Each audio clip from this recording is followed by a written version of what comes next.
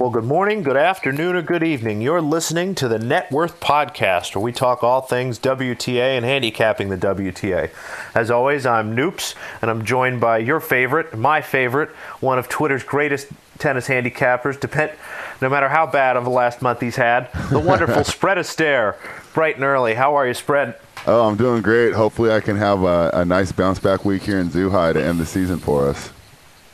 I hope so too, Spread. Let's dive into a little bit of a recap here in Singapore. I thought it'd be good to go sort of player by player here and, touch on kind of some of our overall thoughts here. Starting at the top of my list, we have Caroline Wozniacki. We'll talk a little bit about the more recent news about her unfortunate disease, having rheumatoid arthritis. But just in general, what did you think about her this week and how she performed? Obviously, she played pretty well. I thought the surface was suited to her. She just, she ran into better players, and, she was outplayed, but I didn't think that she played poorly. I thought she acquitted herself well, and, like you said, we will talk about how this announcement of rheumatoid arthritis will affect our handicapping of her going forward. Yeah, I thought she had a great week. Had a position to play in Alina Svitolina there in their final match. Had she won that 2-0, she'd have been able to make the finals. So a pretty good week from her. I was overall pretty pleased. Moving on to Petra Kvitova. Not really the greatest week for her. She didn't win a single match, did she, Spread? No. That was one of my disappointments. I expected a lot from her just due to the fact that she usually does her best against the other top players, and she has a nice head-to-head against the top 10. And I would chalk that up to fatigue. I mean, she just looked tired out there, worn down from the long season. So kind of disappointing for her. She wasn't able to end her season on a high note. But I think that she will, still looking for big things for her going into 2019. Really disappointing from her. I totally agree on that. Jumping to the next name, Karolina Pliskova. I thought she had a really nice week, someone that I didn't expect to win a lot of matches coming into this week and really acquitted herself nicely, making the Final Four. Right, and the only thing that kind of left something to be desired was the third set against Stevens. To come out and win 6-0 and then to lose the third set 6-1 really just showed, that match, we'll talk about a tale of two cities, right? But now when you get down to, instead of, not winning a match to criticizing, one poor set, she obviously did very well, and I think she has a lot of good things to take into 2019 off this tournament. Really excited to see how she takes this momentum into the next year. I agree. It was overall a pretty impressive tournament for her, even, despite the sad ending there. And one thing I think I'd like to note is she beat Kvitova for the first time. She had never beat her before, and I know they're country women, so, that probably meant a lot to her. Absolutely. Now, the biggest disappointment we had all tournament, I think, was Naomi Osaka. Came out. Now, I know the court wasn't really a great court for her, as we found out as the week went on. A really slow surface, and obviously he's a power player, not something great for her. But I got to watch most of her matches. I think I saw 2 out of the 3. I was disappointed by her effort. What did you think, Spread? She's always like that, when we got the nice little run at the U.S. Open and stuff, obviously when things are going well, you won't see it as much. But, yeah, she's always had problems with kind of and the funny thing is I don't actually chalk it to effort. I think that she just has poor body language, and I don't think it necessarily, belies how she's really feeling or it's funny because, you wouldn't expect her to be so demonstrative, but she kind of is. So overall, I think I was another one where I same with Kvitova. I just chalked it up to fatigue, and I think for her it might not have been. Well, she did say she had back problems, so that could be it too. But I think it's emotional fatigue as well. Winning the Open in the manner she did, and then doing the Asian swing where she went from being a well-known player, but to now, from what I've read, she's like the second biggest star in Japan as far as sports. So. I think this is a lot for her to handle. I think that she has a nice couple months to go ahead and get used to it, and it'll be very interesting to see how she handles her newfound fame going into the Australian Open.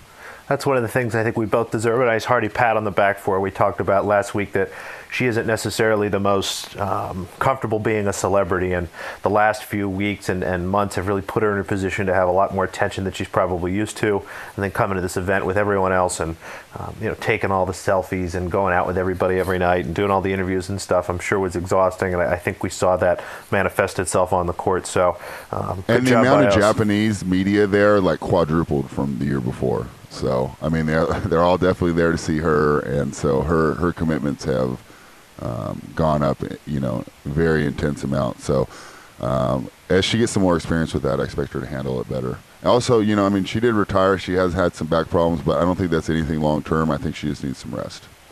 Yeah, hopefully she'll take the off season and get herself in good shape for a great year next year. The next woman, Angelique Kerber. Whenever you have tournaments like this, I feel like there's always someone who kind of gets lost. And I'm going to be honest, Spread, I don't remember anything Angelique Kerber did last week. Well, let's see. She lost a tough match to Kiki Bertens because I took Kerber. And she won the first set 6-1. And then I was pretty upset as she dropped the last two 6-3, 6-4. Let's see what else I'll have to look these up. Then she beat Osaka, which made sense because the court surface suited her so well compared to Naomi's game. And everybody beat Osaka. She was able to grind her down. And she barely beat her. It was 6-4, 5-7, 6-4. And then her last match was is pretty even. 6-3, 6-3. And it didn't feel close the whole time. So Sloane just kind of beat her at her own game.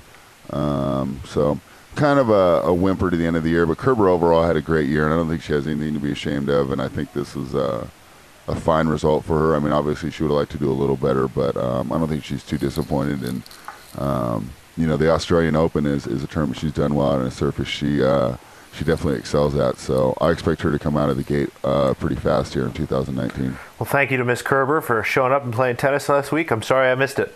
And next on the list here, we have Kiki Bertens, a surprise player, or someone that I know that I completely threw away. I'm trying to remember, Spread. I think you did too last week. We skipped over it pretty quickly. But turns out the slow court was absolutely perfect for her. She had a great week, a couple nice comebacks, and was able to actually force her way into the Final Four. What did you think of Kiki last week? Right, and so now, pretty much we have to reevaluate everything as far as the way that you and I have been judging Kiki Bertens, because we haven't been doing too well. I know that we were able to adjust at the end of the week, and I was able to back her and make a couple nice bets, and then I missed her against Svitolina. But if you watch that match, I mean, it could have gone either way. It came down to, the big important points, the 30-40s, converting break points, things like that. I mean, she could have easily made that final, and, she lost to the eventual winner. So I thought it was a great performance by Kiki Bertens, and I think she's someone that we're going to need to hold in higher regard as far as our handicapping here in 2019. Next up, we'll talk about the semifinalist, Sloane Stephens, who had a really nice tournament, a couple really big comebacks. I, for one, really enjoyed the match that you were talking a little bit about earlier. Karolina Pliskova comes out, wins the first set 6-0, has a 2-0 lead, and Sloane Stephens' coach comes out and kind of sits down and almost chuckles and goes, well, she's playing great, basically, and you're not. So let's try to do a little better. And, after a few minutes of really not even, I'm trying to remember if he even gave her any tennis advice, anything like, how to move, but a couple nice comments. Did we a few ever find out why her normal coach wasn't there? No, I don't think we did. That was one thing. I never found out. Yeah, so. That was one thing we had talked a little bit about during the week off air, and one of the things we want to do a little better job of next year is keeping track of coaching. I think Angelique Kerber is, now that I'm thinking about back to last week, she fired her coach like the week before or something. Yeah, so something to keep track of. A little bit of an odd situation again. I'm not sure who it was exactly who came down to talk to Sloane Stephens, but whatever he said was exactly what she needed to hear, because she came out absolutely on fire to finish that out and make the semifinals, and actually make the final and lose to Alina Svitolina. But before we get to that, Spread, what did you think of Sloane Stephens' week? I think she did great, and I think that the final, we talk about the scores showing how the match went. I think the final was much closer than 3-6, 6-2, 6-2. I mean, every game was going to deuce, break points, things of that nature. really, it was great tennis, and it was just fun to watch. They were dictating the cross-court forehands, and then Svitolina was able to redirect her, and Sloane had a lot of answers. And, I mean, it was just great tennis. If you just looked at the score, you wouldn't think it was that good a match, but it was a great match. And obviously it was nice to see her kind of get this Asian swing jinx off her back.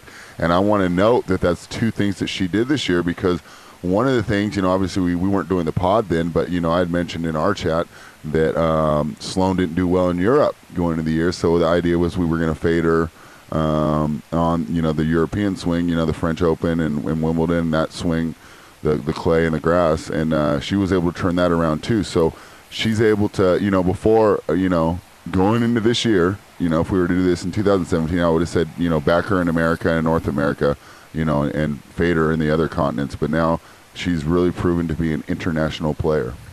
Totally agree. One of the nice things about this week, there was a lot of famous former players at the event. And they all took turns sort of coming up to the booth and announcing and sort of giving their thoughts. One of my favorite moments was Billie Jean King talking about Sloane Stephens for a little bit and really challenged her, talking about how Sloane is someone she watches and sees, every ability that you need to be great at tennis, has every single thing that you could want in your toolbox to really be a fantastic player and win a lot of matches. But what disappointed Billie Jean King was how inconsistent she is, and really kind of challenged her in a very polite way. And I hope Sloane got a chance to hear that and really take it to heart. Not sort of the challenge of disappointment, the challenge of yearning, really. You could hear in Billie Jean King's voice that she wanted Sloane Stephens to fulfill, the peak of her powers and be as great as she could be. So I think we have an exciting year coming up for her. It should be a bright future for Sloane, and she really has everything in front of her. Definitely. I mean, 2019, she's got to be one of the, we're gonna be talking about her on every big tournament we preview as a potential finalist, as someone we potentially could be back in here with our outright. So expect big things from Stephens, and really, we didn't know what to expect from her going into the tournament, and she definitely played well. Well, we've come to now my favorite moment of the podcast. I've been looking forward to this all week. As some of you may remember, last week I brought up the idea that I expected Alina Svitolina to do very well in Singapore this week. And I don't know, Spread, how I would describe what your reaction was. It was a scoff, a chuckle, just completely threw that idea out and just really laughed at me. And how'd she do? Yeah, I mean... She was, I was pretty dismissive of her chances. I really was not impressed with her form going into the tournament. And, boy, she looked great. She played great. And like I tweeted her, I said, you just have a charity I can send money to next time instead of betting against you, because, it just felt like I was throwing it away some of these times when I watched her get out there, and the way she blends offense and defense. And that's why I love the final was they both have such good all-court games where they can both go to the net, they can both defend, they can both take advantage of your opponent's mistakes. So, overall, it's great for the WTA. All these women playing well. I'd rather have a tournament we go into where there's 16 possible winners, where, over on the ATP side, you just kind of hash between Djokovic, Federer, Nadal, and then maybe a wild card, that you might think, might go maybe through. Maybe a little Del Potro for our buddy great Pete. Value. Yeah, if he's even going to play again. But,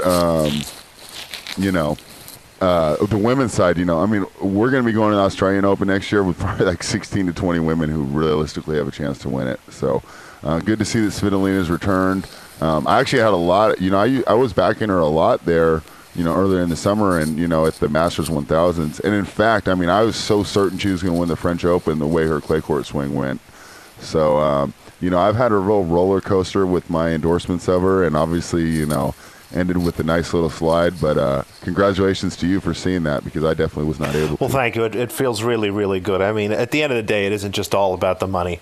It really is about being right and you being wrong, because that happens really very few times. So I like to cherish it when it does. I want to congratulate you. I think that's the first outright we've hit. Like, we're on our 7th pod, right? And that's the first one we've hit, right? We've had a couple that were hedgeable and profitable. We should have talked about this before we started. Even if that's true, we should have never admitted it. Well, we've had some nice ones where, we had some 20 to 1s that we were able to hedge in the semifinals and be profitable. But, I think that was the first one we've hit straight Yeah, out. I think one of our goals for next year will be to do a little better job of tracking those outrights. With the format of the pod and the timing and everything, we can only really give out some outrights, and we do a pretty good job of tracking our game-by-game picks on our Twitters. Again, you can find Spread at Spread Astaire and myself at _Noops, and we do a pretty good job of tracking our day-to-day stuff. But let's do a better job next year of keeping track of our outrights, and hopefully we can find out that we won more than one or two.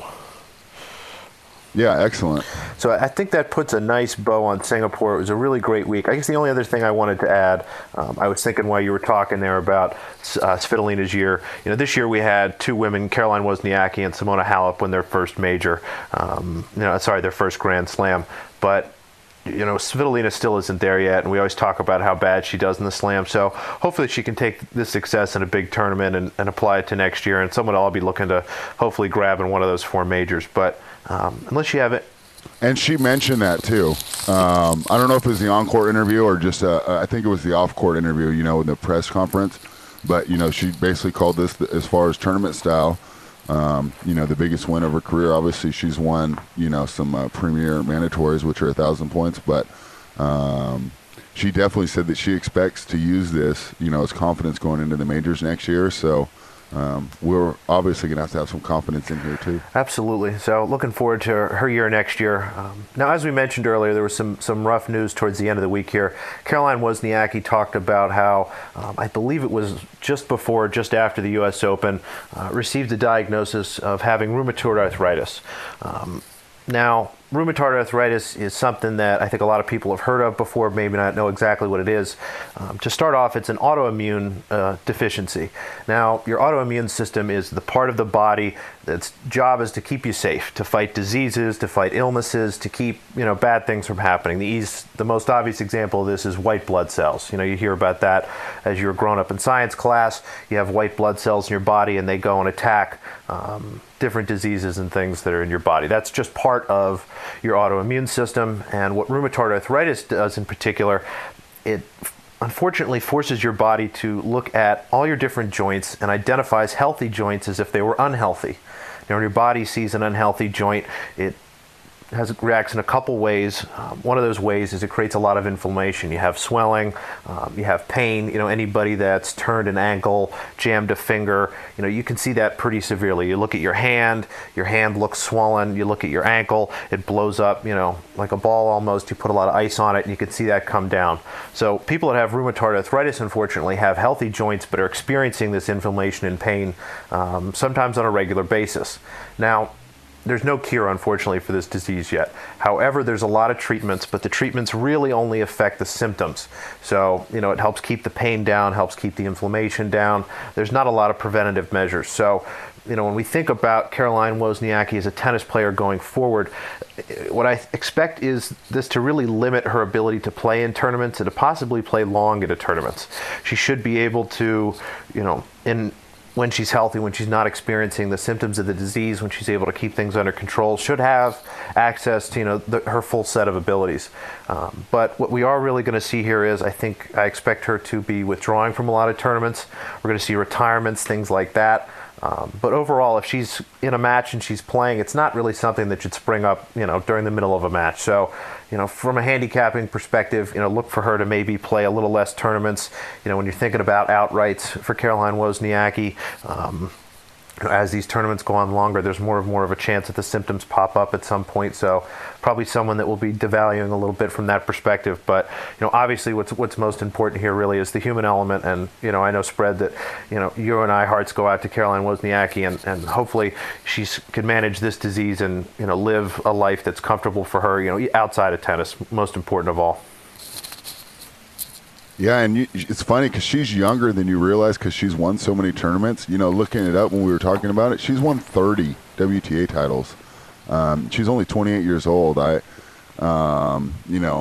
obviously in the old days that would have been ancient for a tennis player, but nowadays, it looks like she could have had, if this never happened, we would have at least penciled her in for 4 more solid years, no matter what. So it'll be interesting to see how we handicap it going forward. But I just wanted to thank you for that because I had told you that I needed to do some research on it. And then I think with that explanation, I actually have a pretty good understanding of the disease now. So yeah, you're thank welcome. you. And I'm not a doctor of any sort. I do work in the pharmaceutical industry, so I'm familiar with this stuff. But please reach out to other professionals with more serious questions. But in general, it should be something that hopefully she can manage. And again, I expect her to be out playing some good tennis. Hopefully long into tournaments and still being able to win. But just unfortunate that she'll be having to deal with that. So best of luck to you, Caroline Wozniacki, as I'm sure you're listening now. So let's dive into next week. We have an event, the WTA Elite Trophy, a tournament in Zhuhai with 12 women broken down into 4 groups. So similar to last week, we have a round-robin style here.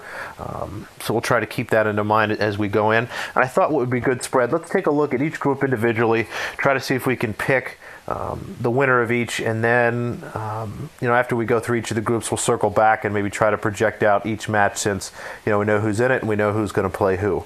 So starting off here. All right, let me jump in with the format please. real quick. So this is going to be slightly different than last week. Last week we had 4 women, or 4. This time we have 3 4-women groups. So while they had 4 in their group last time, they had 2 4-women groups. So this is 12-8 is the difference. And then the tiebreaker is going to go greatest number of wins, greatest number of matches played, which I thought was odd. Head-to-head results, and then in a 3-way tie, it'll be percentage of sets won, and then percentage of games won will be the final. So very interesting. I kind of like this one a little better with the 3x4.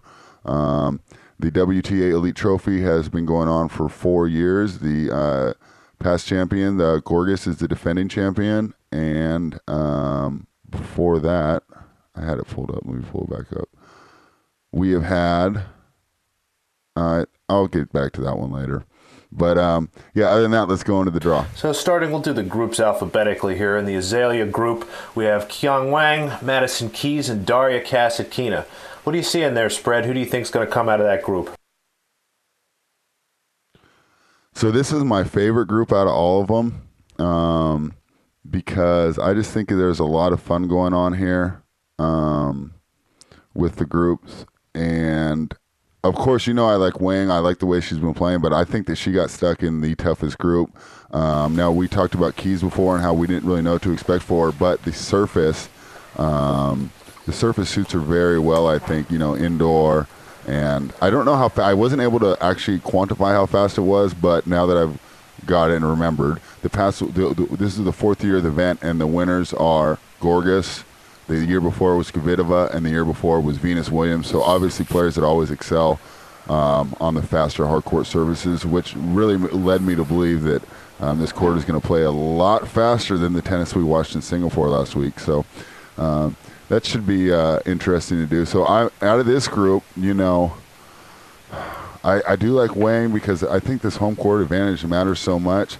But I don't think she gets the same advantage here against Kasatkina, who was a alternate in Singapore. So she's definitely there and adjusted to the time zone. And then the wild card is Madison Keys, because at her best, Madison Keys, unfortunately, I think could beat both. Well, not unfortunately, but unfortunately for my bet if I put it on Wang. And I know that you were thinking about putting Kasatkina. But at her best, I think she can beat both these players in these conditions. So I really expect a lot from the winner coming out of this group.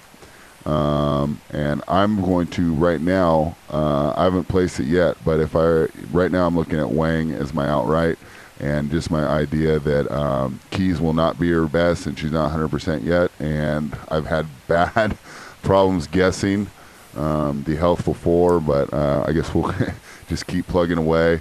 And I think Wang Kasatkina is going to be an incredible match.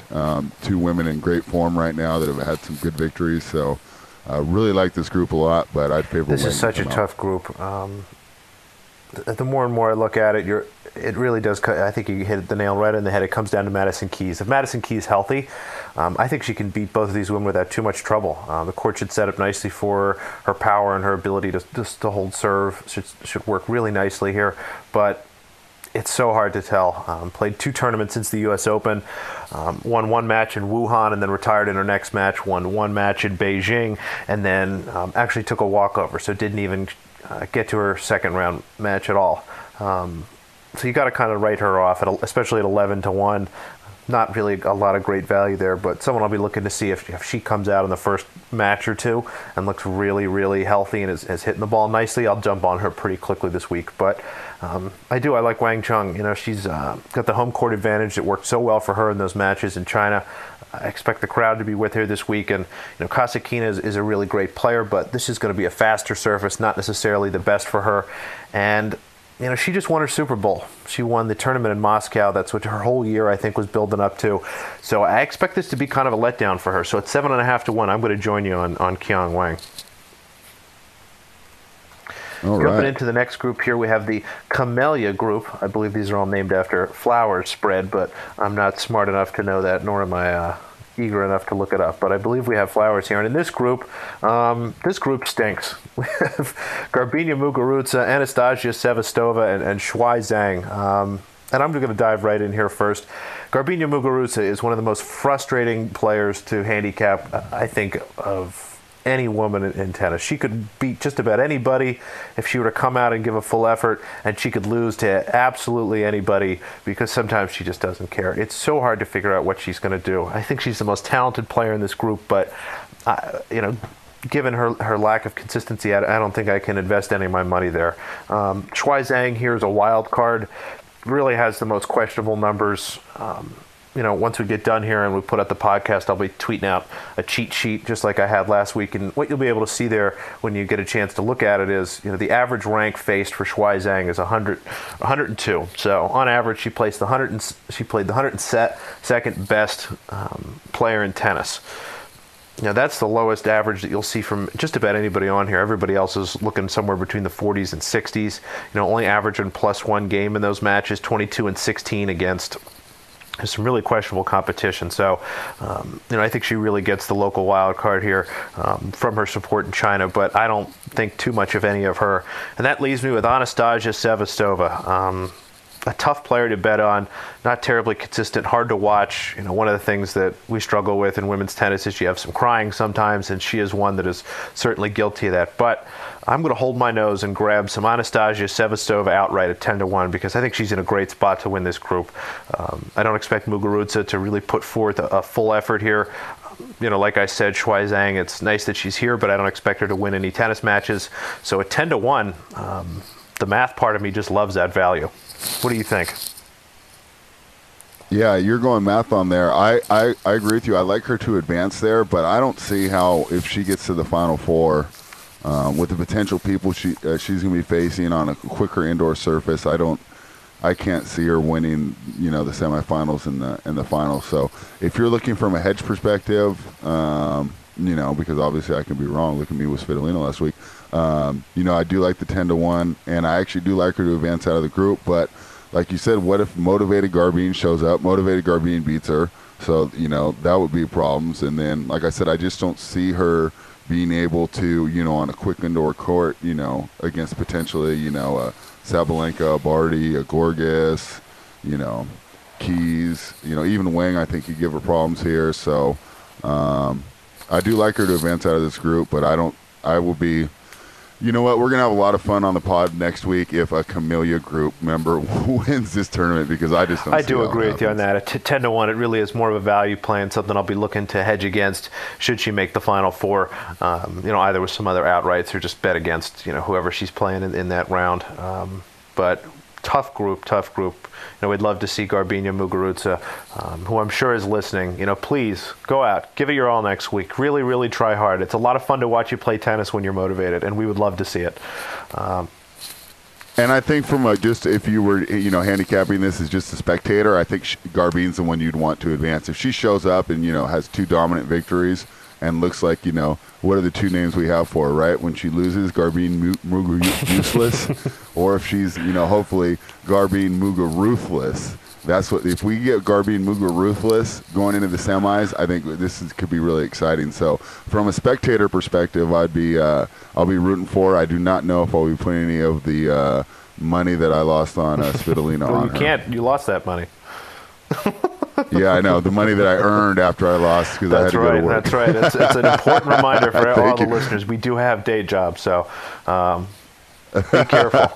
So I think that wraps up the Camellia group. Let's jump into Orchid here. This is my favorite group. Aryna Sabalenka, Ashley Barty, Caroline Garcia, three really fantastic players. As everyone knows by now, Aryna, the Amazonian warrior, Sabalenka, still holding the torch as my absolute favorite player, and I love her in this group. She'll have a tough match with Ashley Barty, but I think she should take care of Caroline Garcia without too much trouble. However, at 5-1, I don't think that I'll be making an investment. But what do you think, spread? Is anybody going to beat my girl, Aryna? She got a tough group, honestly.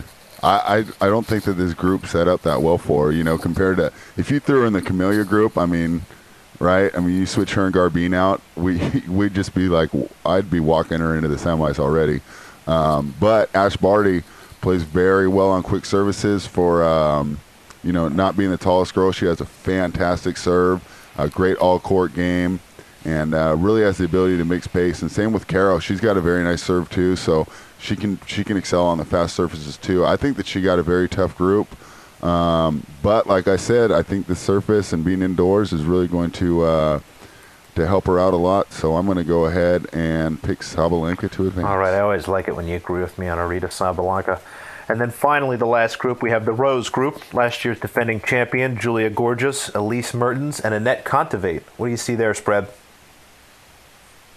I think that this set up well for Gorgeous to advance because I don't think the surface is going to play very well at all for Mertens. And same with Kontaveit. I think both of those women would prefer a slower. Both these women would have loved to play in Singapore last week. Let me put it that way.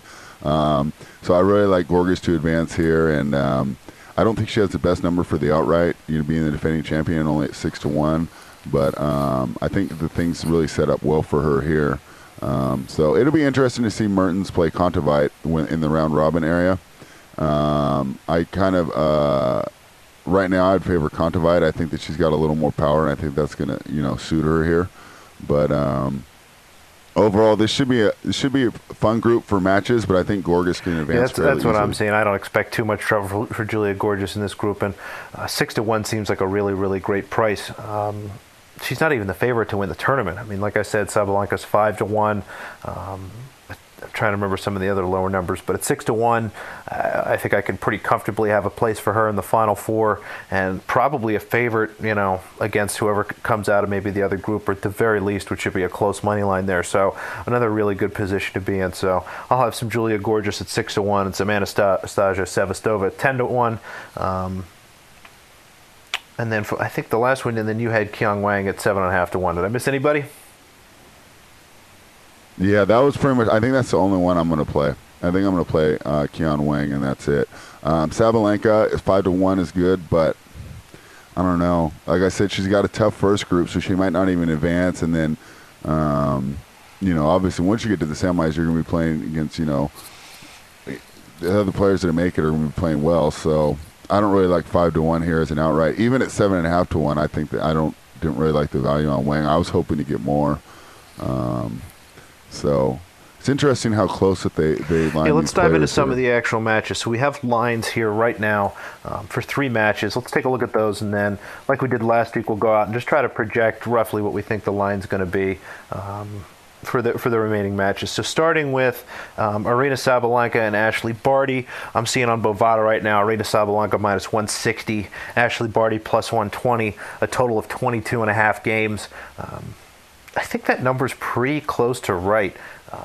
From a head-to-head perspective, only 2 matches. Sabalenka beat Barty in Wuhan just about a month or so ago, 7-6, 6-4. So a tight match, a long match, a total of 23 there. And then they had a 3-set match in the Australian Open earlier in the year in January. Ashley Barty winning 6-7, 6-4, 6-4. So the total of 22.5 is an absolutely monster number for a WTA match. I can't remember the last time there was a total this high in a WTA match, but gosh, over seems nice, but I'll probably end up staying away from that. What do you think, spread? You like the money line at all?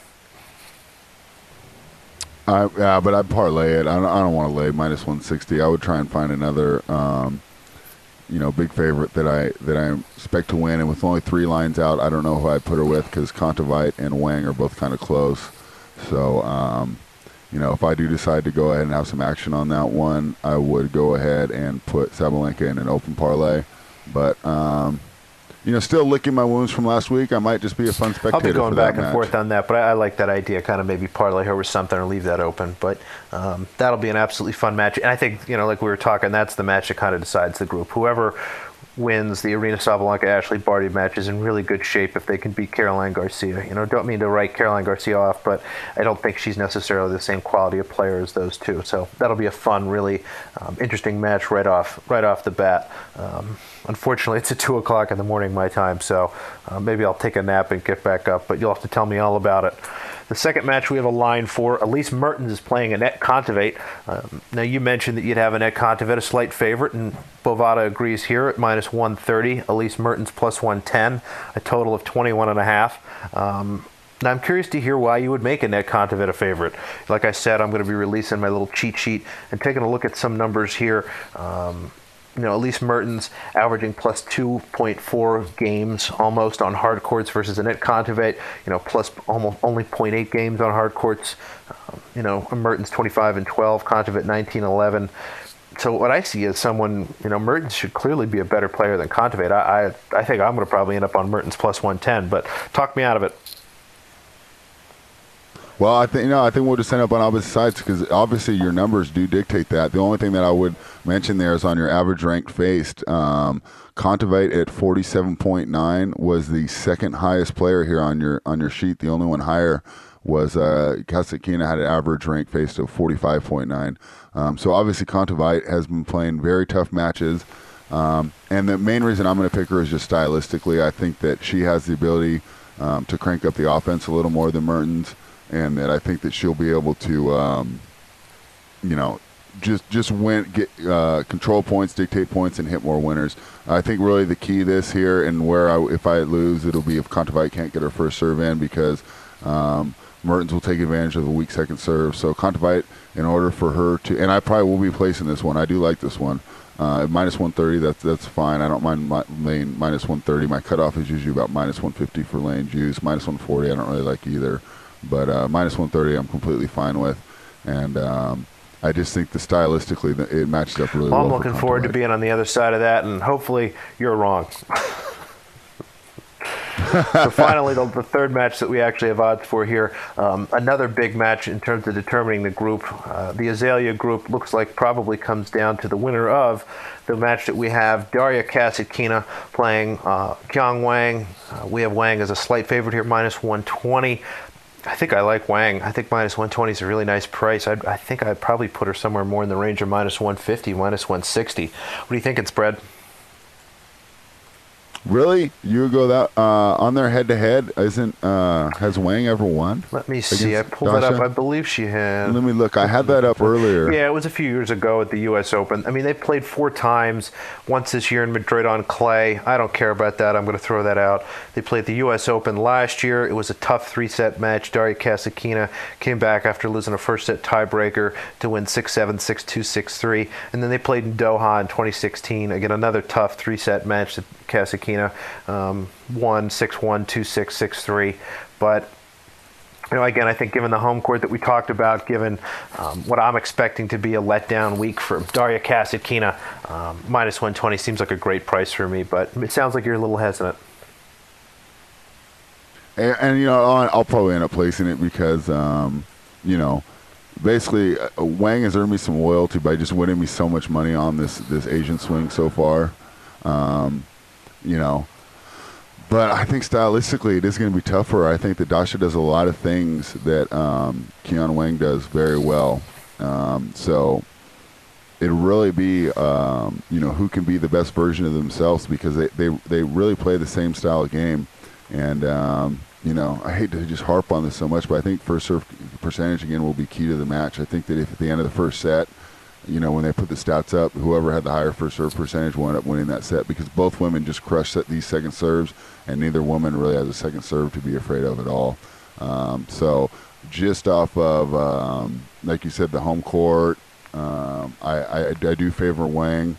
here. But I'll tell you what, this is a great match, and of the three that we have lines for, this is the one that I'm excited. So let's go through, like I said, the rest of the tournament, and what I'll do is I'll give out a matchup spread, and you can tell me what you think the spread would be, and we'll kind of just go through each one a little back and forth here, and see. I think you got a notepad down there next to you, and we'll keep track of them and see how we do. So starting with the Azalea group, right. Again, we've already got a line for Wang versus Kasatkina. So how about Wang versus Keys? Wang versus Keys. Right now, I have as a pick'em. If you go at, so obviously Keys has beat her before in the head-to-head. I don't think Wang has ever beat her. Let me double check. But this is a typical, just form versus talent. Keys at her best, I think, wins. But we don't really know what to expect. Yes, I'm correct. Keys is 2-0. She won at the Australian Open and then again at Doha. So that was the beginning of the year. Obviously, Wang has improved a lot this year. So I do like that. But, if Keys comes out and plays her best, she wins this match. But like I said, that's a complete unknown. So I lined it as I would have Wang a slight favorite there. It'll be tough. I don't know if this will be the first or second match we see Madison Keys play. That'll obviously be a big determinant of what the line looks like. But I think that'll be Keys' first match. I'm expecting Wang to be a little bit of a favorite, closer to -120, -130. But if I could get her pretty close to a pick'em, especially in Madison Keys' first match. Oh, no, excuse me. Keys will play Kasatkina. So this will be the first, second match. Then we'll have a little better feel for what Madison Keys looks like. So it'll be a tough match. I think you're right. It'll hopefully be close to pick'em. I would probably lean maybe Wang -120, even as much as -130. But overall, it should be a pretty close line. Now, that other match you just mentioned, that's the last match we have in the group. So Madison Keys, Daria Kasatkina. Who's the favorite there, spread? Let's see. I put Keys as a slight favorite at -120. And once again, I think I'm going off the head-to-head when I'm doing that. I don't think Kasatkina's beat her. Let me double check. This flash score isn't as fast as I think I'm in agreement, though. -120, that sounds about right. If we knew Madison Keys was healthy and was, playing at her absolute best, I think she'd be a much bigger favorite, actually. I think she'd probably be in the range of like -170, -180, something like that. So I think I agree with you there on the -120. She's 3-0 against her, but none of the matches were in 2018. Their last time they played was in Cincinnati in 2017. So obviously there's a lot of change since then, and we don't need to really put that much into it as far as the head-to-head. But it's a tough matchup for Kasatkina because Kasatkina has so many problems holding serve when she's not getting her first serve in, and then Keys can hold serve fairly easily, and she almost neutralizes one of Dasha's biggest strengths, which is the return of serve. So I would favor Dasha just off form, but as we saw with Svitolina, right? I mean, I was trashing Svitolina's form going into the tournament, but when you have the more talented player, if they show up ready to go, these past results, this bad Asian swing doesn't matter. So right now, like I said, I would favor Kasatkina, but if we're sitting here next week, or, we do another quick semifinals pod and we're discussing Madison Keys in the semifinal, I would not be that surprised. I agree. So let's dive into the Camellia group. We don't have any lines actually for here, so we'll do all the matches. So start off here, Garbiñe Muguruza against Anastasia Sevastova. All right. I don't know. What why don't you guess first on this? I think you have to make Muguruza the favorite. She's the higher class of tennis player. I think I'd probably have Muguruza in the range of. I was thinking -150, but that feels maybe a little deep. Maybe -140, but somewhere kind of in that range. Maybe as deep as -160. Again, if we find out Muguruza's really trying hard and playing well, I could see it being even deeper than that. But I think, given everything we have in front of us right now, -140, -150 makes sense. Right, and they haven't played since the Australian Open in 2017, so I'm not going to put too much weight into the head-to-head. Yeah, I think you're right. I think about -135, -140 seems about right. At what point is there value on Sevastova, right? I mean, obviously at +200 we're taking Sevastova. What's the cutoff for you if you were to actually support Sevastova? I think +160 or better. I'm thinking long and hard about it. Yeah. Okay, cool. That's about right for me. I was thinking about +175 or higher is when I would have to, even though I think Muguruza is when I would think that Sevastova has enough chance to where that's the right All right, play. so another match we'll have Garbiñe Muguruza will play Shuai Zhang. I would make Muguruza a pretty big favorite here. I don't think minus 200 is completely out of the question, but probably settle it somewhere at minus 180. Oh, yeah. I got that one higher. I had that one at minus 220. I don't see how. I mean, like Zhang is the name that really doesn't belong in this whole list. I think that they all, when we're looking through, I mean, and maybe I'll end up eating my words again, but when we're looking through, I'm thinking that she's the one woman that I just don't give a chance to win this tournament at all. So I think this is going to be a huge favorite, and I think the matchup is great for Muguruza. I don't think Zhang does a lot of things to trouble her. I think they'd allow Muguruza to decide whether or not she wants to, hit some balls, play some tennis, or just put it away right away. So I really like Muguruza in this one, and I'd have to get at least like plus 250 with Zhang to even consider betting. And finally, Anastasia Sevastova playing Shuai Zhang. Again, Sevastova would be a pretty big favorite. I think 150, 160 is probably right in range. I'm putting it like minus 180 there. I'm going to give Zhang a little more credit. She's at home, so she's got that little advantage to her. I think that'll probably make the prices on her a little cheap. I haven't pulled up the head-to-head with her and Sevastova, but... All right, I got it for you. All three on clay. Sevastova's won in 2017 and 2015, and Zhang won way back in 2012. All right, so that's pretty much useless. Wrong surface, all old matches. Yeah. I'm just thinking if Sevastova comes out, gets beaten by Muguruza, I could actually see Zhang maybe being a live dog to get one at home, because Sevastova's not someone for me that is mentally strong enough to really hold it down. So, I know we've been kind of trashing Shuai Zhang here for the last half an hour, but if there was a chance, I think that's her chance. Yeah, and I don't see it. Out of everyone, I mean, I just don't see her. She's got a tough group here. I think that Sevastova is just too tough, and she does the same things that Zhang does, just better. All right, let's dive into Orchid. We have the Sabalenka Barty line we talked about. So how about Sabalenka Garcia? Sabalenka Garcia. I will put that at.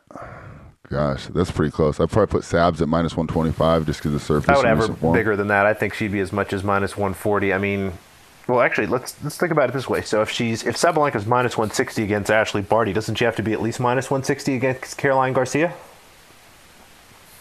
I would say Caroline Garcia is a far more accomplished player than Barty. I would tend to disagree with that. So, all right. So if that's your thinking, then I can understand why you're a little bit shorter. But I mean, they're ranked 18th and 19th, so maybe I'm wrong on that, but maybe they are closer than I'm giving them credit for. So I would, maybe it's eyes versus results there a little bit. Caroline Garcia, I think, is the more talented player when you watch her, but doesn't win and, nearly have the same craftiness as a player like Ashley Barty. But, again, circling back to, I think my original point here is, if Sabalenka's minus 160 against Barty, she's got to be pretty close to minus 160 against Garcia. So I think maybe 140 is probably a little short, but you're in the right neighborhood.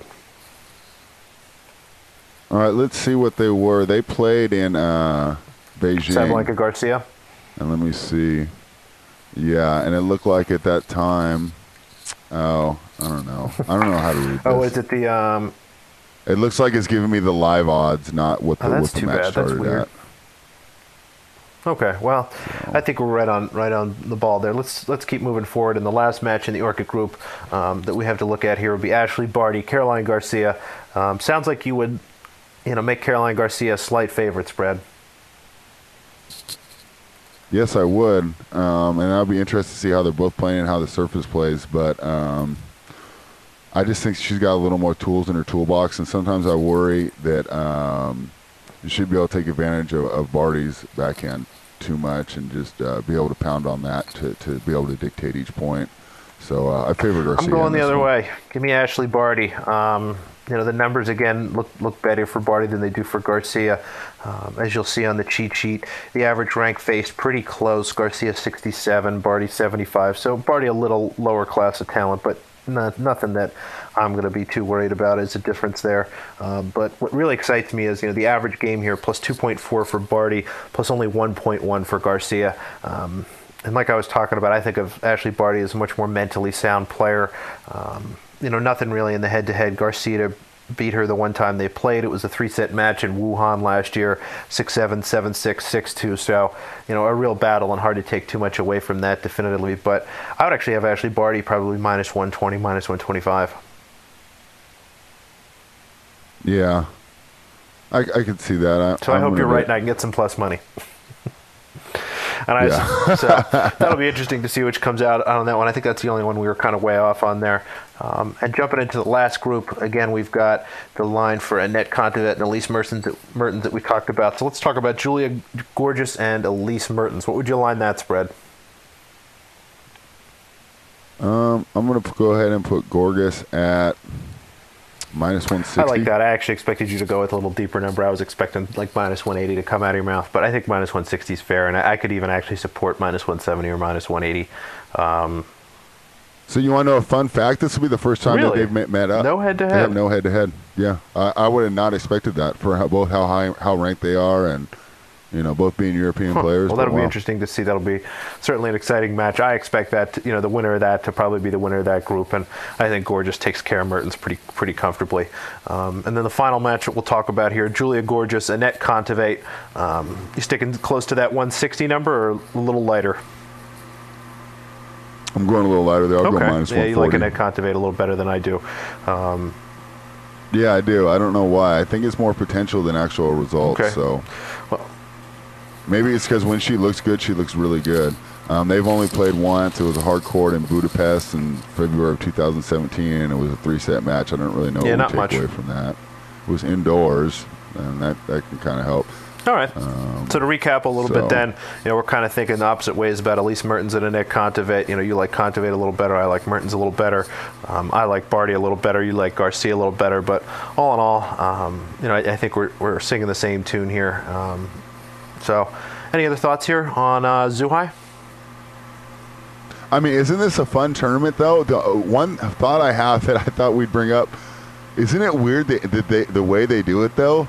It's almost like the runner-up tournament is second. Right. That's true. You know what I'm saying? Like, you would think, for the typical, build to the main event that they would have had this tournament last week. And then, but honestly, I think this tournament is more intriguing from a spectator perspective, just to see all these matchups and these matches. I mean, I think this is fantastic. I think this is a great way for us to end the year as WTA fans. With the fun tournament in Singapore last week, and now we got this one. And like I said, all these matches, some of we've never even seen before. And the cool thing about this one is you get the players that, finish the year hot, that we kind of wanted to see in Singapore. Well, they would have ended up taking out our eventual semifinalists, so maybe it's a good thing they didn't. But, Sabalenka, remember, we were really hoping that she was going to be able to dive into that Singapore field. But I'll tell you what, this might end up turning out better for her watching how that Singapore court played. Instead she gets the chance to go in an indoor court here that's going to suit her much better. And the other one is Wang. She basically skyrocketed up the rankings and really, announced herself as a force to be reckoned with, going into 2019 over this Asian swing. And like you said, Kasatkina coming off her Super Bowl. It's just fun. Let's look. There's 3 women coming in on a win streak, right? Garcia hasn't played since Tianjin, which she won, so she's not coming in off a loss. Gorgeous is coming off a Luxembourg thing. She won that tournament. And Kasatkina's coming off Moscow. So we have 3 players that won the last tournament they played in coming into this tournament here. So overall, I think this is a fantastic way for us to end the year. I totally agree. So I think that puts a nice little bow here on Zhu Hai. And we do actually have one other tournament this week. We're not going to kind of do the full deep dive that we normally would, but there are some women, and they're playing in a smaller 125 event. Do you want to talk about Mumbai a little bit and maybe set the stage for us, Spread? Definitely. So what we have here is a 125K. And it's in Mumbai, and you would think, okay, why is this going on? Well, a lot of these women are here because these points that they can earn are going to help them avoid the qualifying rounds in the Australian Open. So you will be getting good effort from most of the women. Most of the women, if they want to shut it down for the year, they don't bother showing up. So the women that are here should be motivated to try and get these points and help them avoid the qualification rounds of the Australian Open. So it comes out to, it's 160 points. So we've gone over the formats before. Remember the WTA internationals like Luxembourg, which Gorgas just won, are 280. The premiers are, about 470, and 900, and 1,000. So 160 points, like I said earlier, is the equivalent of getting past the round of 32 in a Grand Slam. So really not a bad incentive here for these women to go ahead and try. Although one thing, and I could be wrong about this, I don't think that these matches go on their WTA records. So I think when you're pulling them up for the numbers, I don't know if a lot of these matches will make the numbers. Yeah, when we talked before the podcast, it was a surprise. When I look at Flash Score, it's listed as a challenger event, but I have odds for it at my local book, and I never have challenger odds. It's listed as a 125,000 event, but it's I don't know what it's. Anyway, it's happening. We have a yeah. And anyways, I actually think that without even doing a detailed handicap, that there is a little value if you just want to go ahead and splash around on some of these futures. So who do you like? And it's just some women. Yeah, it's just some women that we've been supporting throughout the year, and not really. Like I said, we didn't really have time to do a detailed handicap. I wasn't even prepared for the WTA Elite Trophy as I wanted to be, but that was just because of the weird time the draw came out. But you have Zai Zhang at plus 350, no interest there. Margarita Gasparian, who we've supported and has done very well for us, at plus 800. No interest in Habino at plus 1,000. But then you have Dalila Jakubovic at plus 1,200, and that was my favorite one. Just looking at the draw, because I think that she has the easier half of the draw. And then the other two that, if you want to splash around on and have some fun, Kum at plus 1,400 and Olga Danilovic at plus 1,600. So these are all interesting options just for the value. I think I'll be throwing a quarter unit or something on Jakubovic at plus 1,200 and Danilovic at plus 1,600. I think I'm totally on board there. I mean, the most interesting discovery was there's another Radwanska. Who is this Radwanska? I didn't know that there were more of them. Are they related? Spread? Do you know what's going on here? Hold on, let me see what the. I would have to look Ursula. it up. Ursula. Ooh, I like the way that's spelled. Urzula. Ursula Radwanska. Wow, that was, I'm also playing in this tournament. We have a Sharapova, and I mean Sharapova, not a Sharapova. Yeah. So kind of confusing. I mean, there's just a lot of goofy things here. And she is related to Aga. There you go. So she's a younger sister. She is 27 right now. And you know what's so crazy about women's tennis? She, we're just looking her up right now. She's won $1,894,000 in her career. Good for her. I mean, that sounds, it's a lot of learning and honestly just a lot of weird things. So again, the way I discovered this tournament was because I was flipping through my book just looking for some prices on things, and all of a sudden there were these matches that I'd never seen before. And honestly, I don't know what kind of tournament this is, but a woman, let me try to say this, it is one of the longest names in the WTA, Gramatica Paolo. And she's not bad, anyway, actually. She is regularly a pretty big underdog in WTA matches. She is minus 3,766 tomorrow. Right, and that's because she got a local wild card. A lot of times on those wild cards, they just give them to people, that play tennis and are close. And I don't think that the woman she's playing goes on tour very often. I think she's kind of like a local player that they grab to just fill out the tournament. I'm not sure anybody should be a minus 3,766 favorite in a tennis match. I can't even. I'm trying to remember if is Roger Federer ever been that big of a favorite? Has Novak Djokovic ever been that big of a favorite in a 5-set match at a major? Does Rafael Nadal minus 3,700? I've seen Nadal and them at close to minus 4,000 in the first round. Okay, of the French I'm trying to get some sort of frame of reference for how this relatively mediocre WTA player is just I mean, honestly, if I get a chance, tomorrow morning, I'm going to try to wait and put maybe just $5 on whoever she's playing, just out of pure principle. But I'm telling you, I think you're getting a local club pro. Yeah, I don't think that. Yeah, so what I would say to everyone is, be careful this week if you're betting this tournament. You're going to see some names you recognize and some names you don't, and some goofy numbers. So, tread lightly.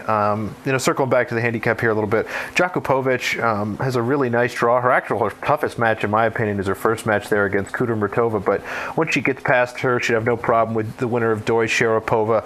I expect Tabino to be there waiting in the third round. She's a decent player, but again, Jakubovic should be able to take care of her. So I'm on board there. I do like the two names you mentioned in the top half, Lesia Kumkum and actually Olga Danilovic. I don't think that you mentioned her, but no, I did. I'm putting outright on her. Did you? Okay, good. Yeah, so plus 1,600. Yeah, her at it's 1,600. Already placed. I placed it while we were talking. Good. Her at 1,600, Kumkum at 1,400. I like all three of those names, but I think that's just about all we have for Mumbai, unless you have any other thoughts. No, that's about it. All right, so we're heading toward the top of the hour here. I think that's just about all of it. Besides, of course, as always, we'd like to shout out to the formerly hardest working man in Canada, Jorge. Hopefully he's up there resting and recuperating.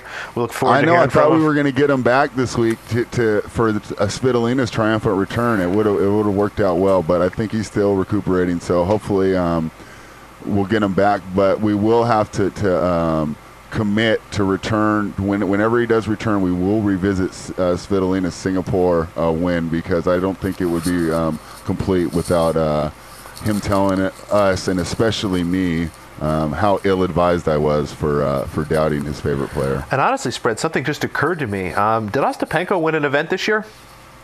No. So Sabalenka's got 2. Svitolina has at least 1 or 2, and you've got none. I have a wrist surgery. Ostapenko news. Her mom has announced she's not even going to play. She can't even pick up a racket for 8 weeks because of the left wrist, which is why she actually is the one that allowed Zhai Zhang, of our earlier. It was her withdrawal that allowed her to get this wild card. Ostapenko would have been here. The left wrist is too much for her to handle. So I guess all that she's able to do right now is model, because I've seen plenty of videos of her modeling back in Riga right now. But hopefully she'll be back out on the tennis court and ready for the Australian Open. Yep, and just to make sure everyone's clear, and one of the hardest things we have in the WTA is keeping track of who's who. Of course, Shuai Zhang is playing this week in Zhuhai, and Sai Zhang will be playing in Mumbai. So Ostapenko being out actually was good for Shuai Zhang and her shot at the wild card there. So we got to always be very, very careful. Which are A's and which are E's and all that stuff. So thanks everybody for listening. Good luck and have a great week. Yep, good luck in all your wagers.